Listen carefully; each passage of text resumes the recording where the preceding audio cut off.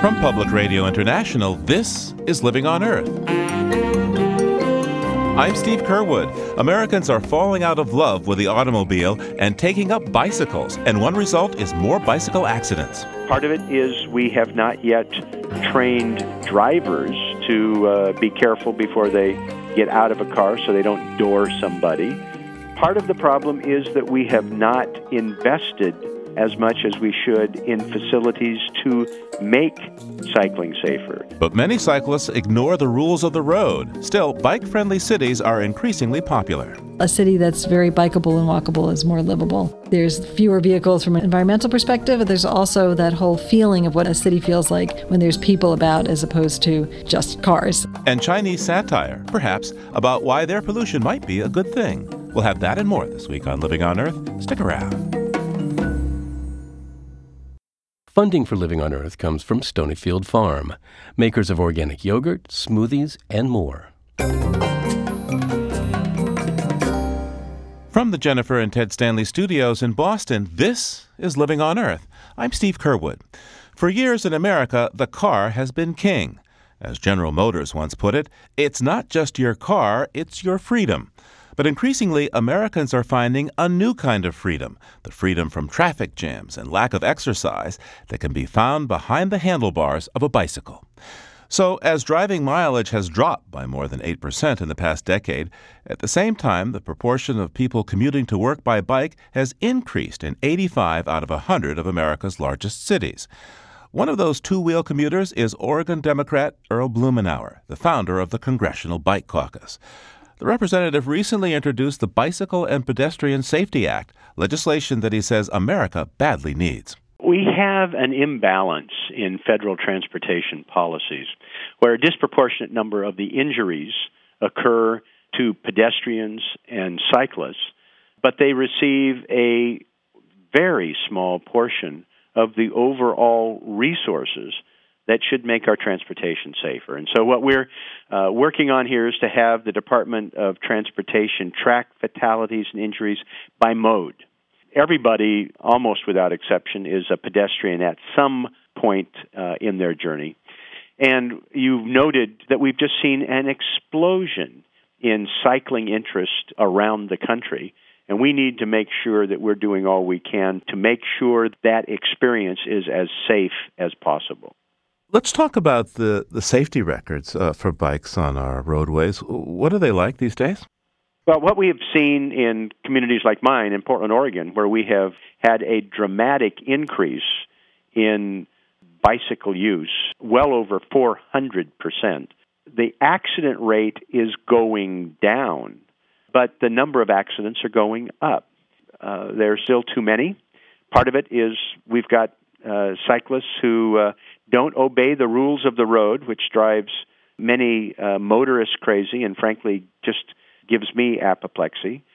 Part of it is we have not yet trained drivers to be careful before they get out of a car so they don't door somebody.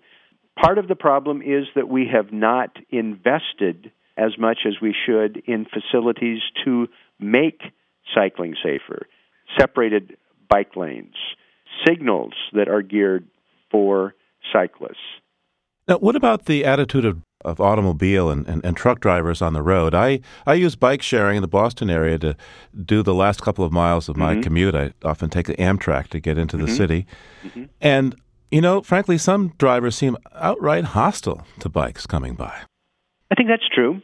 As I mentioned a moment ago, it's important for the cycling community that they be respectful of motorists and they don't do things, running red lights or being reckless. I think that's important. Although I've had limited experience actually driving in Boston over the years.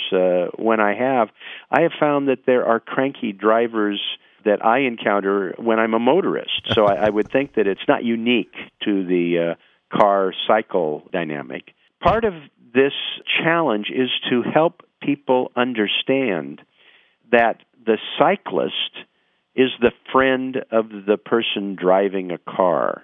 How's that? Every person that's in a bike lane next to you is not in a car in front of you. They're not competing for a parking space at the ultimate destination. They're not polluting the air because they're burning calories instead of fossil fuel.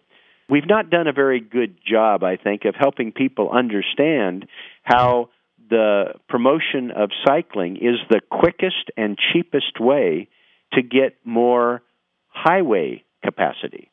Congressman, you are famously the founder of the Congressional Bike Caucus. Tell me about the goals of your caucus, and tell me about some of the other members. The goal of the Congressional Bike Caucus was to bring people together around issues of cycling. In an era of partisan divide, the Bike Caucus is bike partisan. It's been Republicans and Democrats together. A Republican congressman from Florida, Vern Buchanan, was telling me that his cycling this year, he'd lost 35 pounds. He knew to the nearest mile how far he'd gone, and it was several thousand miles this year, and that he was just absolutely committed to supporting better bike facilities in his district in Florida and around the country. There's a Congressman Mike Doyle from the Pittsburgh area who determined that when he turned 60, he was going to celebrate it by going on a bike ride of over 100 miles. And he trained. He, too, lost 30 or 40 pounds. He raised thousands of dollars for charity. It was really quite a testimonial. So Republicans, Democrats, for me, it's been an island of agreement and positive stories in a climate that too often is negative and partisan. And how big is the Congressional Bike Caucus? At one point, we had over 230 members, a majority of Congress. Congressman, to what extent is there any kind of anti-biking caucus on Capitol Hill, or are there members who think that biking is really a silly thing to care about? Well, several years ago, there was a reaction from some people in Republican leadership, cutting some ads about, cycling being a stupid response to the energy crisis. Actually, one incumbent Republican who cut a re-election ad against a challenger, this is a gentleman in Pennsylvania, saying what was her answer, ride a bike? And she actually had a response at a press conference to which she rode a bike. And she said, absolutely, this is one of the simple common sense things we can do that make people feel better and that doesn't add to congestion and pollution, and it stretches our energy resources. There was another person who literally came to the floor mocking our work on cycling, and I will say that it invoked a pretty ferocious response. Cyclists are getting much more involved politically, and there were thousands of dollars spent against this guy who decided to poke fun and ridicule the cycling, and he subsequently joined the Bike Caucus, I will say. And the woman who rode her bike to the press conference responding to the negative ad about cycling ended up winning. By the way, what's your commute like in Washington? Well, my commute in Washington is only about a mile. For 17 years, I've used a bicycle as my primary way of getting around, zipping up to speak at a conference or to a meeting at the White House. I've been able to burn hundreds of thousands of calories. I've never been stuck in traffic, and I always find a place to park. What's the bike rack like at the White House, by the way? The first time I did it, I actually had to talk my way onto the White House grounds. Ironically, I had been invited by Vice President Gore to come up and talk about some environmental things. And I biked up, and the Secret Service was just kind of like, we don't think so. And ultimately it was just, well, what if I had driven a car? Well, we'd open the gate and you'd come in. I said, well, pretend it's a car, but just leaned it up against the front of the White House. I haven't had those problems of late. There is just more and more interest in Washington, D.C. generally over how much cycling has added to the vitality of the Washington, D.C. comeback. What do you see as the overall trend of biking in the United States now? The overall trend is one of dramatic growth. In city after city, the bike commute is increasing 10 and 20% a year.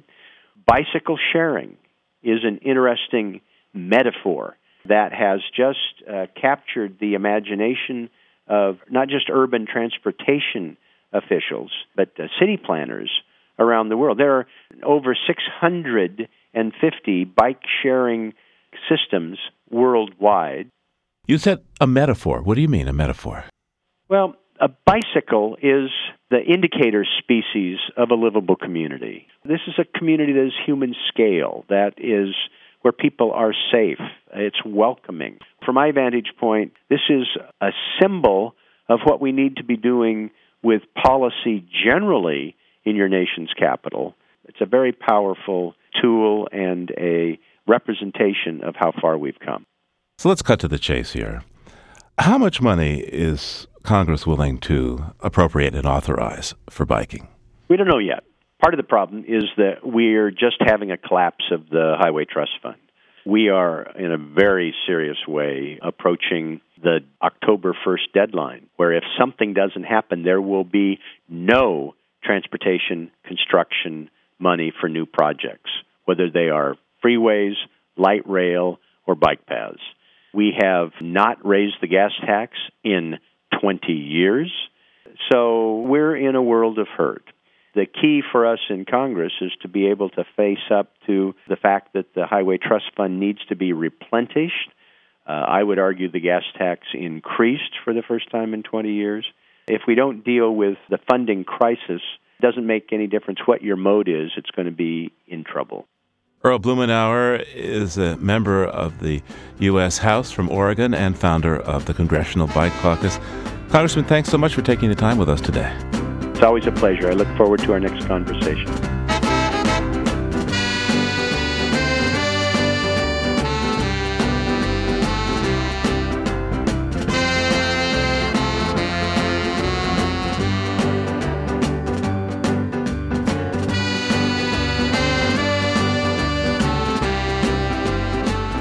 Coming up, startling evidence from the world of science that shows fears can be inherited from one generation to the next. Keep listening to Living on Earth. It's Living on Earth. I'm Steve Curwood. And now, another in our series, Power Shift, about the transition to low-carbon energy in the Bay State.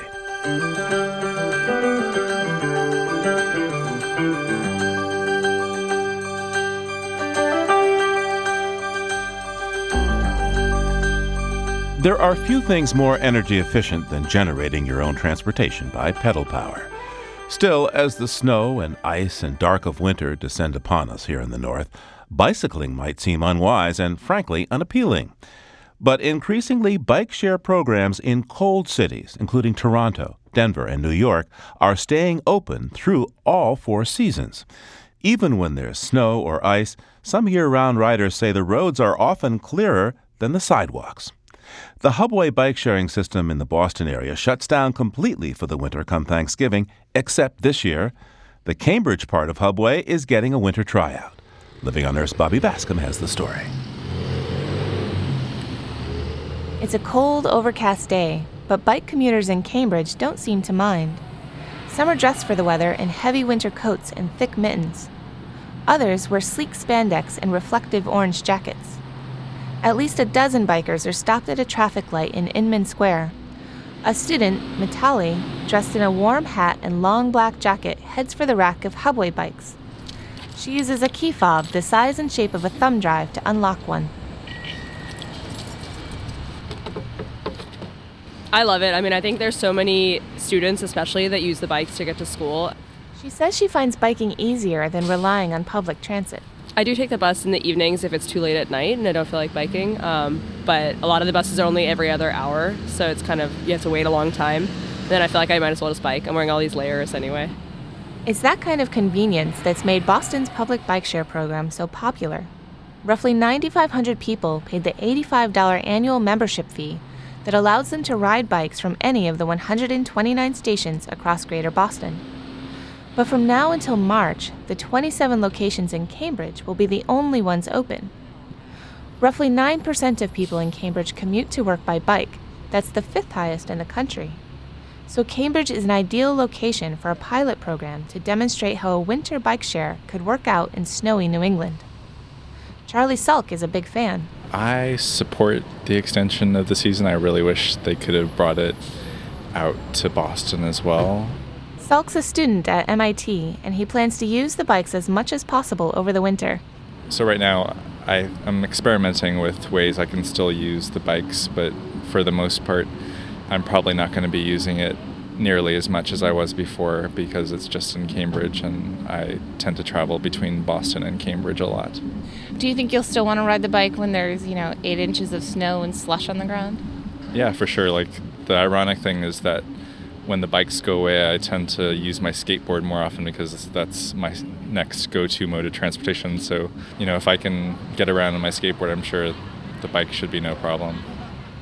And Cambridge officials want to be sure that neither snow nor rain will keep Hubway bikers from swiftly completing their journeys. Hubway is really meant to be a transit system. It's a transportation system for people to be able to use, and that means that it should be accessible all the time.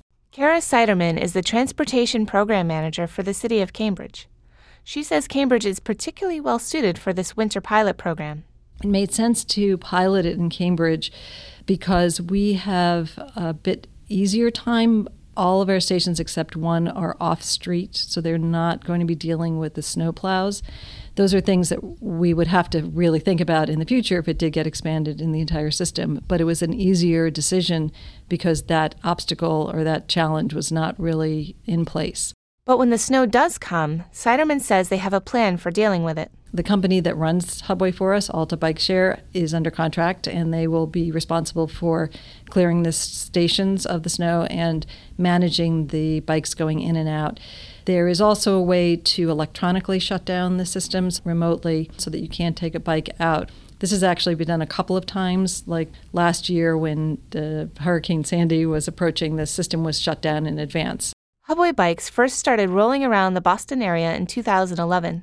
Since then, the program's grown to serve some 90,000 casual users each year in addition to annual members.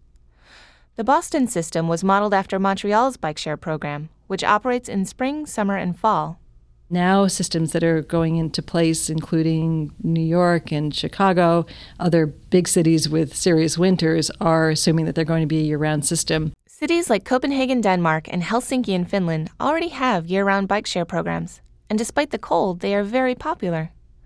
Of course, a winter bike share system comes with additional costs for maintenance and snow removal, and at the same time, revenue goes down because fewer people choose to ride. But Siderman says it's still worth it. And in general, a city that's very bikeable and walkable is more livable. And you have more people out in the streets and more people communicating with each other. And then there's fewer vehicles from an environmental perspective. But there's also that whole feeling of what a city feels like when there's people about as opposed to just cars. And it's the kind of city that we want to see. Officials estimate that in a busy month, Hubway bikers offset 100,000 pounds of carbon dioxide and burn more than 6.6 million calories. Last year, Hubway surveys asked riders what they would most like to change about the system. Siderman says overwhelmingly the response was to extend the program year-round. I would say that this apparently is one of the most popular things the city has ever done based on the feedback that I've gotten. Certainly people legitimately call up the city or send us communications when they have a complaint about something, but less often do we get the kudos. And I have gotten more feedback about people being excited about having the Hubway open year-round than almost anything since Hubway itself opened. The Cambridge pilot program is just getting started, and surrounding cities are watching closely to see how winter biking works out here. If all goes well, next year Hubway riders might be able to pedal year-round through all of Greater Boston. For Living on Earth, I'm Bobby Bascom in Cambridge, Massachusetts.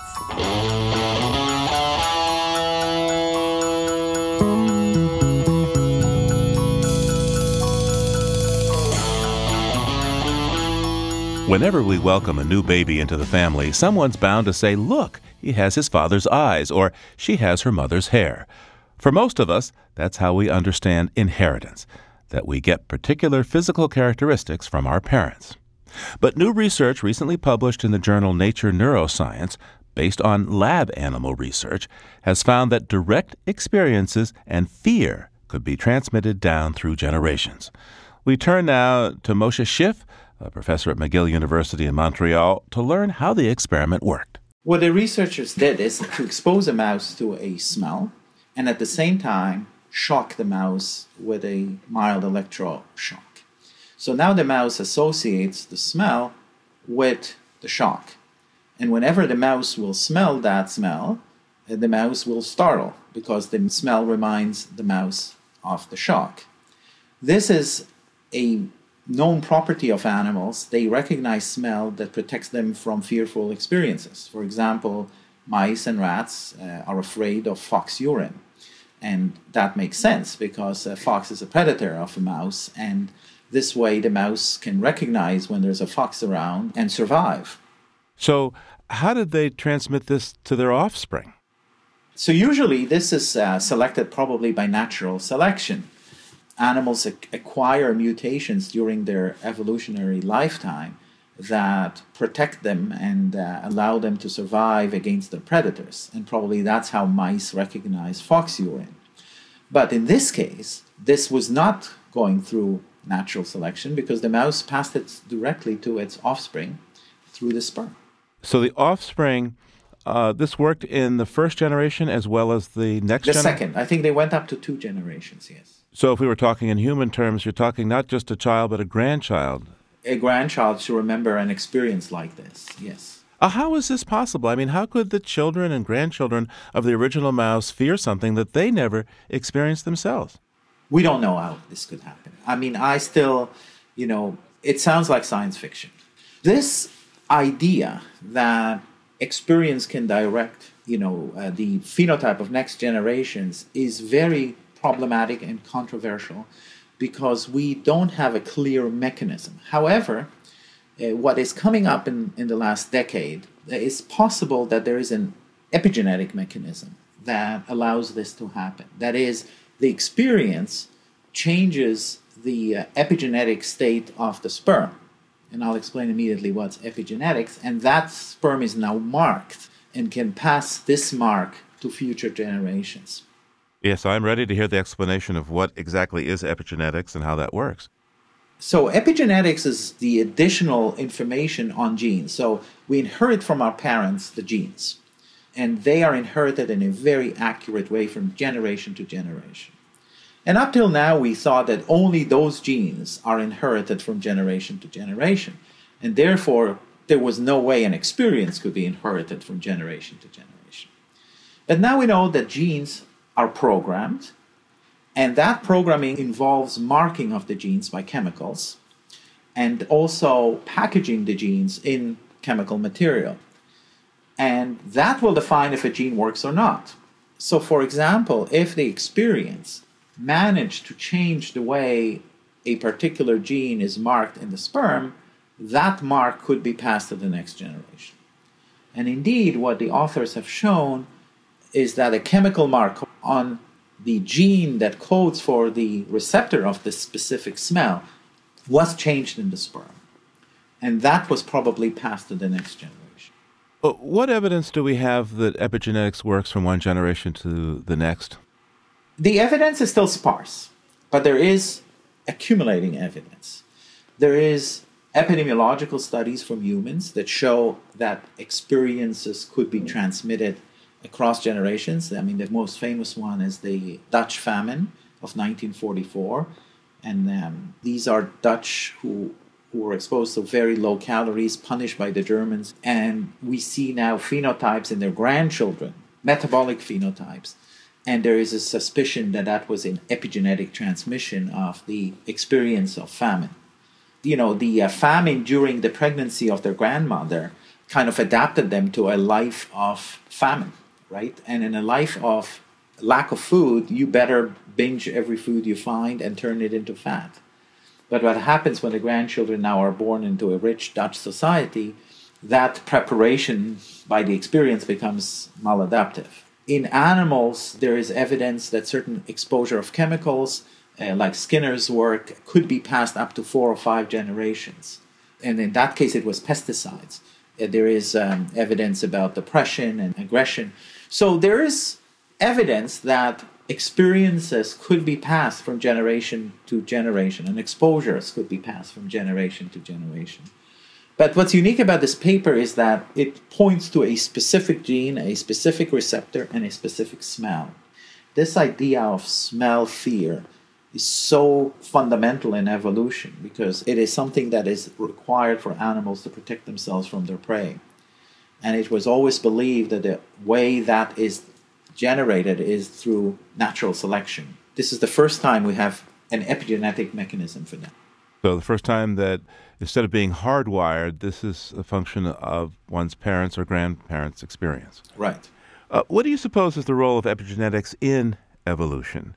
I mean, it would seem like the fear response that was found in mice is an evolutionary adaptation, but it's expressed far more quickly than we typically think that evolution could do.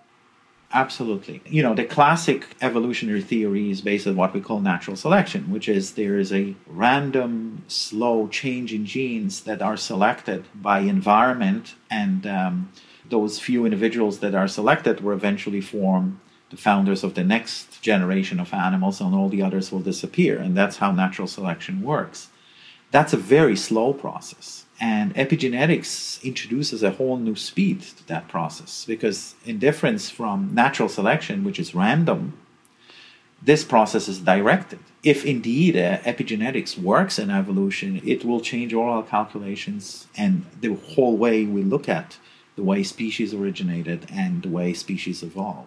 So what about those things that we just usually call instinct? And what I'm thinking of now is the generational migration of monarch butterflies, right? It's the fourth generation of monarchs. They migrate thousands of miles from the north back to Mexico to the exact same tree where their great-grandparents started the migration months before, to a place they've never been to themselves. Right. No one really seems to know how they do that. I'm just wondering if epigenetics could be an explanation. Epigenetics could be a very interesting way of explaining that, and in my opinion, probably the only way. I don't know about anybody who has actually demonstrated that there is an epigenetic change in these butterfly monarchs, but epigenetics might play a big role in those, transgenerational experiences that are so dominant in the animal world. This research really raises a lot of questions, of course, about people and acquired behavior. I mean, what about people born and raised in cities with a lot of crime and violence? Does this study indicate that they might be more prone to living a life involving crime and violence? Are we talking about learned behaviors, or would epigenetics be a factor? Being born in an aggressive environment causes changes by itself. And so you can pass from generation to generation aggression just by the behavior. So if the father is aggressive and the child is born into an aggressive family, the child will become aggressive. And so you don't need sperm to transmit that. We can transmit it through behavior. But epigenetics could be a factor. And if part of it is indeed transmitted through the germline, it makes it harder to solve, right? Because if it's behavioral, if we change the environment, you can change that. But if it was already transmitted in the sperm, how can you change that? What could be the dark side to this? I mean, you talked about depression going down generational lines, aggression going down generational lines. I think the dark side is that, to a certain extent, you're a consequence of the sins of your father. But there is an optimistic side to epigenetics. Genetics is final.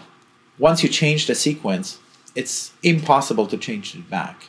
Whereas epigenetics is reversible. So if experience could create epigenetic marks, there should be experience that could remove epigenetic marks. And therefore, there might be a way that even if you inherited, dreadful experiences from your past generations, that a different experience will be able to remove it. And that might guide a lot of our behavioral studies and research in the next decades. Moshe Schiff is a professor in the Department of Pharmacology and Therapeutics at McGill University. Professor Schiff, thanks so much for taking this time with me today. Thank you.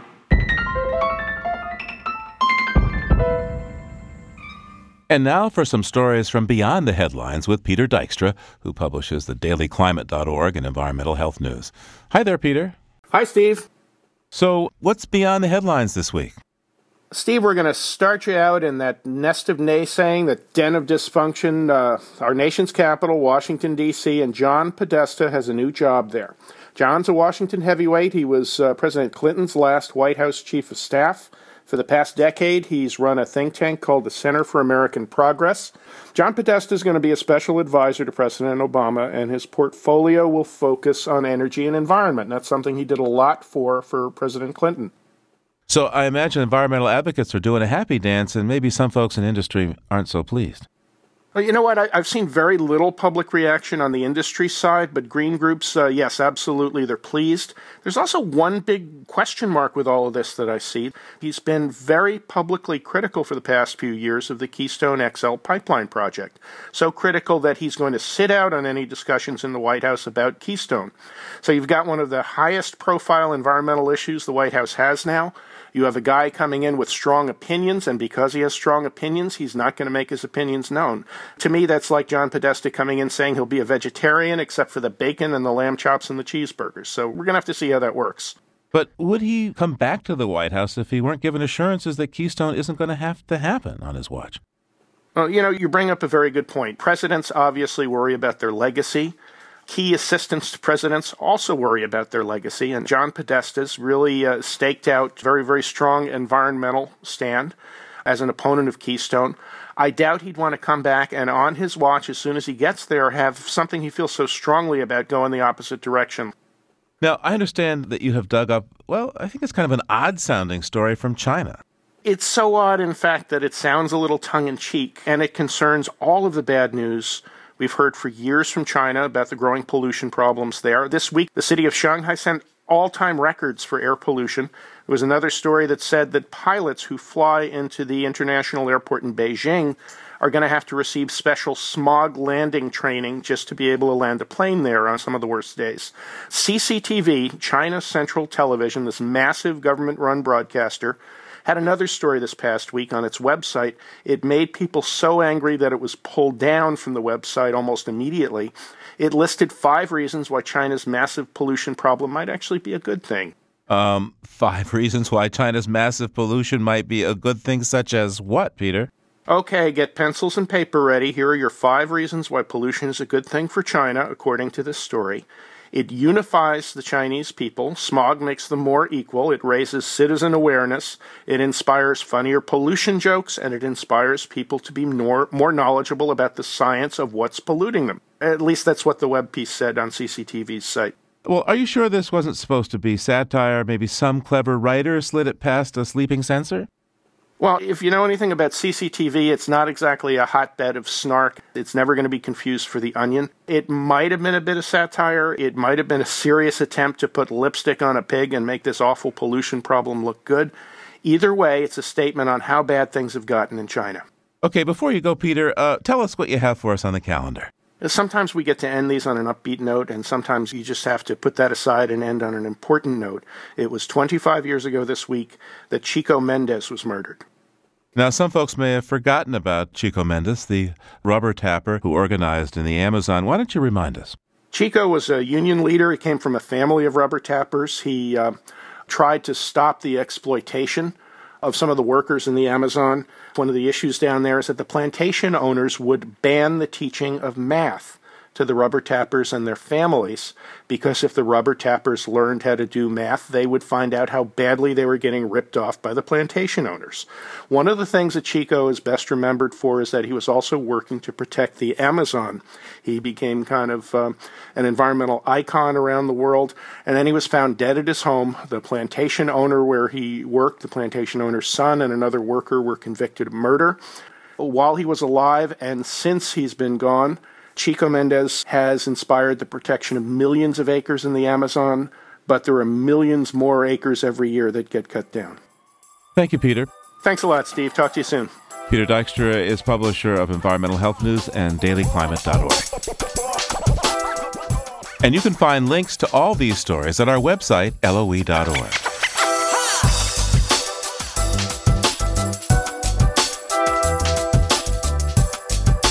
Coming up, getting some skin in the game of heating and cooling our buildings. That's just ahead on Living on Earth. Stay tuned. Funding for Living on Earth comes from the Grantham Foundation for the Protection of the Environment, supporting strategic communications and collaboration in solving the world's most pressing environmental problems. The Candida Fund, furthering the values that contribute to a healthy planet, and Gilman Ordway for the coverage of conservation and environmental change. This is PRI, Public Radio International. It's Living on Earth. I'm Steve Curwood. Eco-activist Laura Turner Seidel is passionate about living an environmentally conscious life. That includes urban homesteading, growing a garden, keeping chickens and bees. But earlier this year, she had a setback in her beekeeping at her Atlanta home, as I learned during a tour of her carefully planned and designed garden. Well, it was a process getting there. First of all, we did a locally planted indigenous grouping of native plants that are drought resistant and healthy. We got rid of all of the chemicals. It's 100% organic. We fertilize with our compost and worm poop, so we don't have to use many chemicals to grow our vegetables and fruits and all of our beautiful flowers. And then I decided that we were going to plant clover for pollinators. And I tried to do everything in my power here that would really be pollinator friendly. So you brought in some bees. Well, we did. I had a local beekeeper bring a hive, and she established a colony, and we had them for about a year and a half. And one day I, went out there to see how they were doing, and I noticed that there wasn't any activity. Uh-oh. It was not a good sign. And Cassandra Lawson, who is an urban beekeeper and keeps about 20 hives around the city, said, Laura, you really had a significant problem and your bees are dead and gone. And I said, well, what happened? And she said, well, I've never seen anything like this before. And she said, your bees actually encapsulated the pollen within the hive, which tells us that the pollen was so toxic and they couldn't get it out of the hive, so they just tried to encapsulate it. Now, bees sometimes die because they run out of food over the winter. It's very cold, but it wasn't too cold. They hadn't run out of honey. That was not it at all. It was actually because I live in an affluent neighborhood, and there's a tremendous amount of chemicals that are used to keep a yard looking perfect. And a lot of the home products, the home garden products, are filled with pesticides that are very harmful to all insects, including our pollinators. And now, even in the big box stores, there was a study done recently, a case study. It was reported by Friends of the Earth a couple of weeks ago, that 50% of the plants being sold there, flowering plants, had this certain class of chemicals in them called nicotinoids, which have been attributed or linked to massive bee die-offs in this country, in Canada, and around the world. And actually the EU banned it, this use, temporarily, I think for a 2-year ban until they could prove that it was safe for pollinators. Well, I want to see what you've done to your yard then to help pollinators. Oh, there's lots of clover here. In the springtime, we have 2 different kinds of clover. We have the white clover and we have the red clover. It's not blooming now, but in the spring, it's a sea of white. And I can see my neighbors, and I've had a comment or two. It's like, don't let that disease come over here. But it gives me an opportunity to really inform and educate, which is what I love to do. Are we going to have any luck here and find a 4-leaf clover? I'm really good at finding 4-leaf clovers, but I haven't had much time to look recently. But we might get to see some in the back. So I'll show you my raised beds. Come on. And I'll even show you my chickens. Chickens here in the city? Yes, I have chickens, yes. Is that legal in downtown Atlanta? Oh, yes. Chickens are quite legal, as well as bees.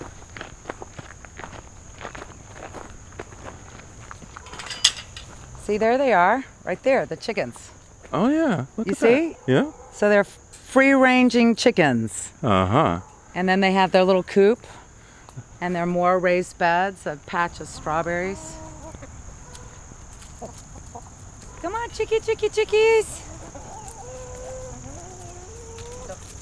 So the bees were right back here, huh? Yes, they were. And my beekeeper, she had never seen anything like what happened with my beehive before, you know, how the bees encapsulated the toxic pollen.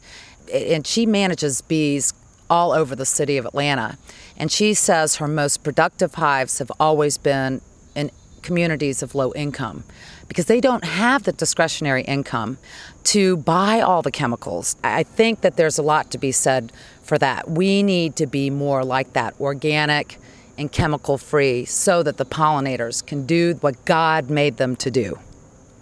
Laura Turner Seidel is an eco-activist in Atlanta, Georgia. Thanks so much, Laura. Thank you, Steve. We'll have to have you back more often. This was a real treat.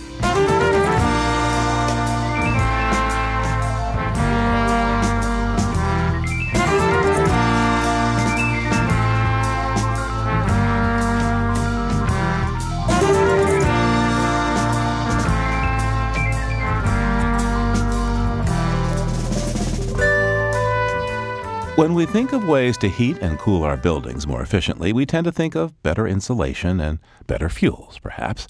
But there are some extraordinary experiments that go much further, including those that mimic the way skin regulates body temperature. From the IEEE Spectrum magazine National Science Foundation documentary, Becoming Bionic, Lori Howell reports on the living wall. We begin in the Engineering Center at the University of Colorado. It's a picturesque campus at the base of the Rocky Mountain foothills. This is where John Zai, an architectural engineering professor, leads a multidisciplinary team of engineers and architects on a creative venture of a lifetime. They're designing what they call a living wall. Traditional building designers just want to block the heat. Hey, we don't want to heat. Don't let the heat in. We say, okay, let the heat in. But we're going to deliver this heat to where we need it. Okay, so this is our building system lab, Carl Lawson Lab, donated by Lawson family. So come on in. John Zai calls the living wall the skin of the building because it would auto-regulate the temperature of a building just as skin helps regulate body temperature. The veins underneath the skin can take the heat from the surface to the body, and also can have a fat that's a kind of insulation. So this automatic systems, it's natural in our body. So if we think of the whole building as a body, so the envelope, that's a skin. It's like a human vascular system of capillaries, veins, and arteries. Water is collected at each floor through small tubes and pipes within the living wall, controlled through a computerized brain or building automation system. The hot water is redistributed throughout the building for heating, domestic hot water, or adding heat into the shaded living walls to augment the chimney effect for cooling. The entire system works on a basic law of thermodynamics. The living walls move energy from hot to cold very rapidly and efficiently, whether collecting or distributing heat through water or air. So the envelope, that's a skin. So can we do something similar or mimic to this natural body systems, which has the fat insulation layers, have all these veins, those blood flow, the airflow, all the stuff, then very likely we can have a building envelope that can adapt to the environment. So whatever environment is changing, the core body, the body inside temperature is always constant. So if we can achieve that same scene, that'd be perfect.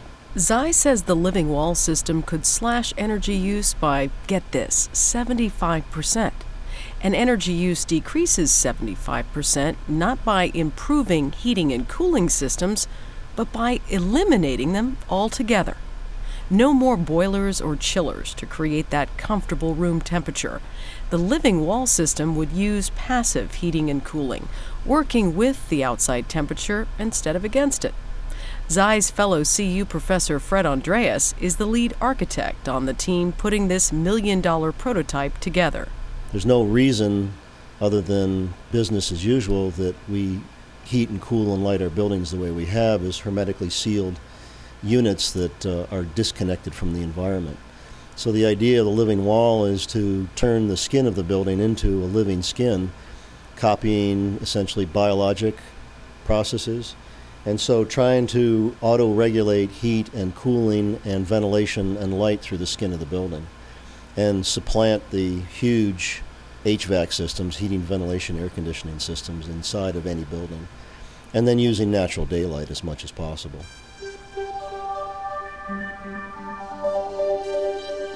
The outside layer will use current smart glass technology, which can block or tune the sun's rays and control how heat and light enter the wall.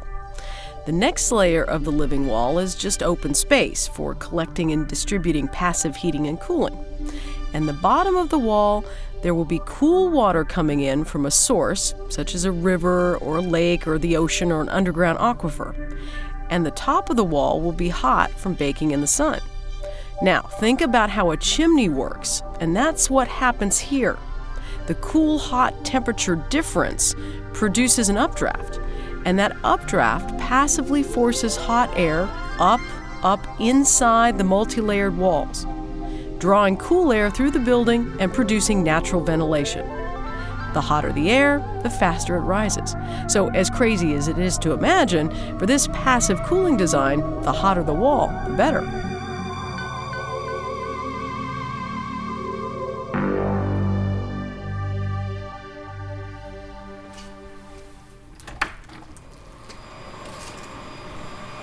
That's a testing room we have here, which can test all the building systems, the walls, systems. So this is the one of a chamber. We're walking along a conventional heating and cooling system which stretches for roughly 40 feet. There are 2 rooms which can be made any temperature. This will be where the team installs and tests its first prototype. So you see all this air systems. So we have water panels here. This is to provide radiation. We can simulate the solar radiation, so we can, mimic the outside environment.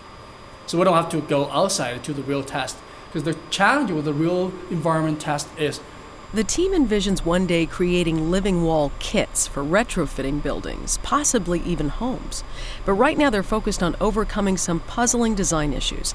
Their biggest challenge is a layer in the living wall that will be made with something called hydrogels. Hydrogels are chemical compounds or polymers that absorb or release liquids depending on temperature. They're used in products, such as diapers, and for a variety of purposes, such as tissue engineering. And they are key to making the living wall work, because when the temperature changes, hydrogels embedded in the wall begin pumping water. Depending on the temperatures outside and inside the living wall, the hydrogels pump hot or cold water from one side of the wall to the other, cooling or heating the building. The big challenge for these researchers right now is how to contain the hydrogels within the living wall. So that's the challenge, is how do we get a plastic collection panel that maximizes heat collection at its best and move that heat through these flexible gels into the depth of the panel, and how do we get those flexible gels into the panel in manufacturing? That's our challenge. Right. That's why we cannot use the traditional concrete or wood, right? We'll have to use a polymer material that's porous medium. So this kind of materials can be embedded or attached somewhere in the polymer, those bubbles. So that makes the whole piece of a wall. And here's the other challenge, is it can't be glass, because glass, when it's formed, is so hot that it would destroy these hydrogels. So we have to figure a way to get these hydrogels infused into this panel at a relatively low temperature. This is not just another greener building design. This is a change in the way we'll design the buildings of the future. Typical systems and typical approaches with the same kind of HVAC systems, although they're very high efficiency and they're very high technology, they're still using the same assumptions that we've used throughout the 20th century. And this fundamentally changes it. Basically moves away from the idea of interior conditioned buildings to passively controlled buildings. Yeah, truly a game changer. Game changer. And that's why it's captured the imagination of the next generation of building designers. Grad students Tamzita Khan and Scott Rank are excited about what's on the horizon for smart building design. Pretty soon there shouldn't be green architecture, it should just be architecture, and that should be in all of it, integrated into it. So I think, we've come a long way, but I think it definitely has a lot further to go as well. If we don't take risks, then we will not move forward, and I think it's really important for us to take risks. I keep saying to my students, I fundamentally believe that they'll be looking at this period of time right now, this change to the 21st century, that they'll be looking back at this in 1,000 years as the Renaissance. equivalent to the artistic and cultural renaissance that happened previously, I think that this is an architectural and engineering renaissance that we're experiencing right now at the early part of the third millennium. I think the sky's the limit. In the early part of the third millennium, reporting on what's possibly an architectural and engineering renaissance, I'm Lori Howell.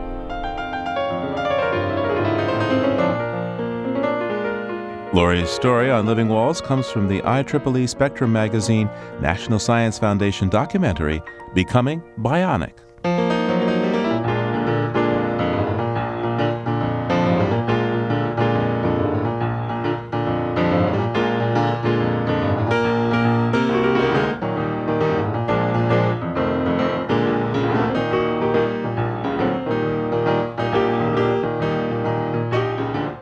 Living on Earth is produced by the World Media Foundation. Naomi Ehrenberg, Bobby Bascom, Emmett Fitzgerald, Helen Palmer, Adelaide Chen, James Kerwood, Jennifer Marquis, and Gabriella Romano all helped to make our show. We bid farewell this week to our intern, Catherine Rodway, and wish her well. Jeff Turton is our technical director. Allison Lirish-Dean composed our themes. You can find us anytime at LOE.org and like us on our Facebook page. It's PRI's Living on Earth. And we tweet from @LivingOnEarth. I'm Steve Kerwood. Thanks for listening. Funding for Living on Earth comes from the Grantham Foundation for the Protection of the Environment, supporting strategic communications and collaboration in solving the world's most pressing environmental problems.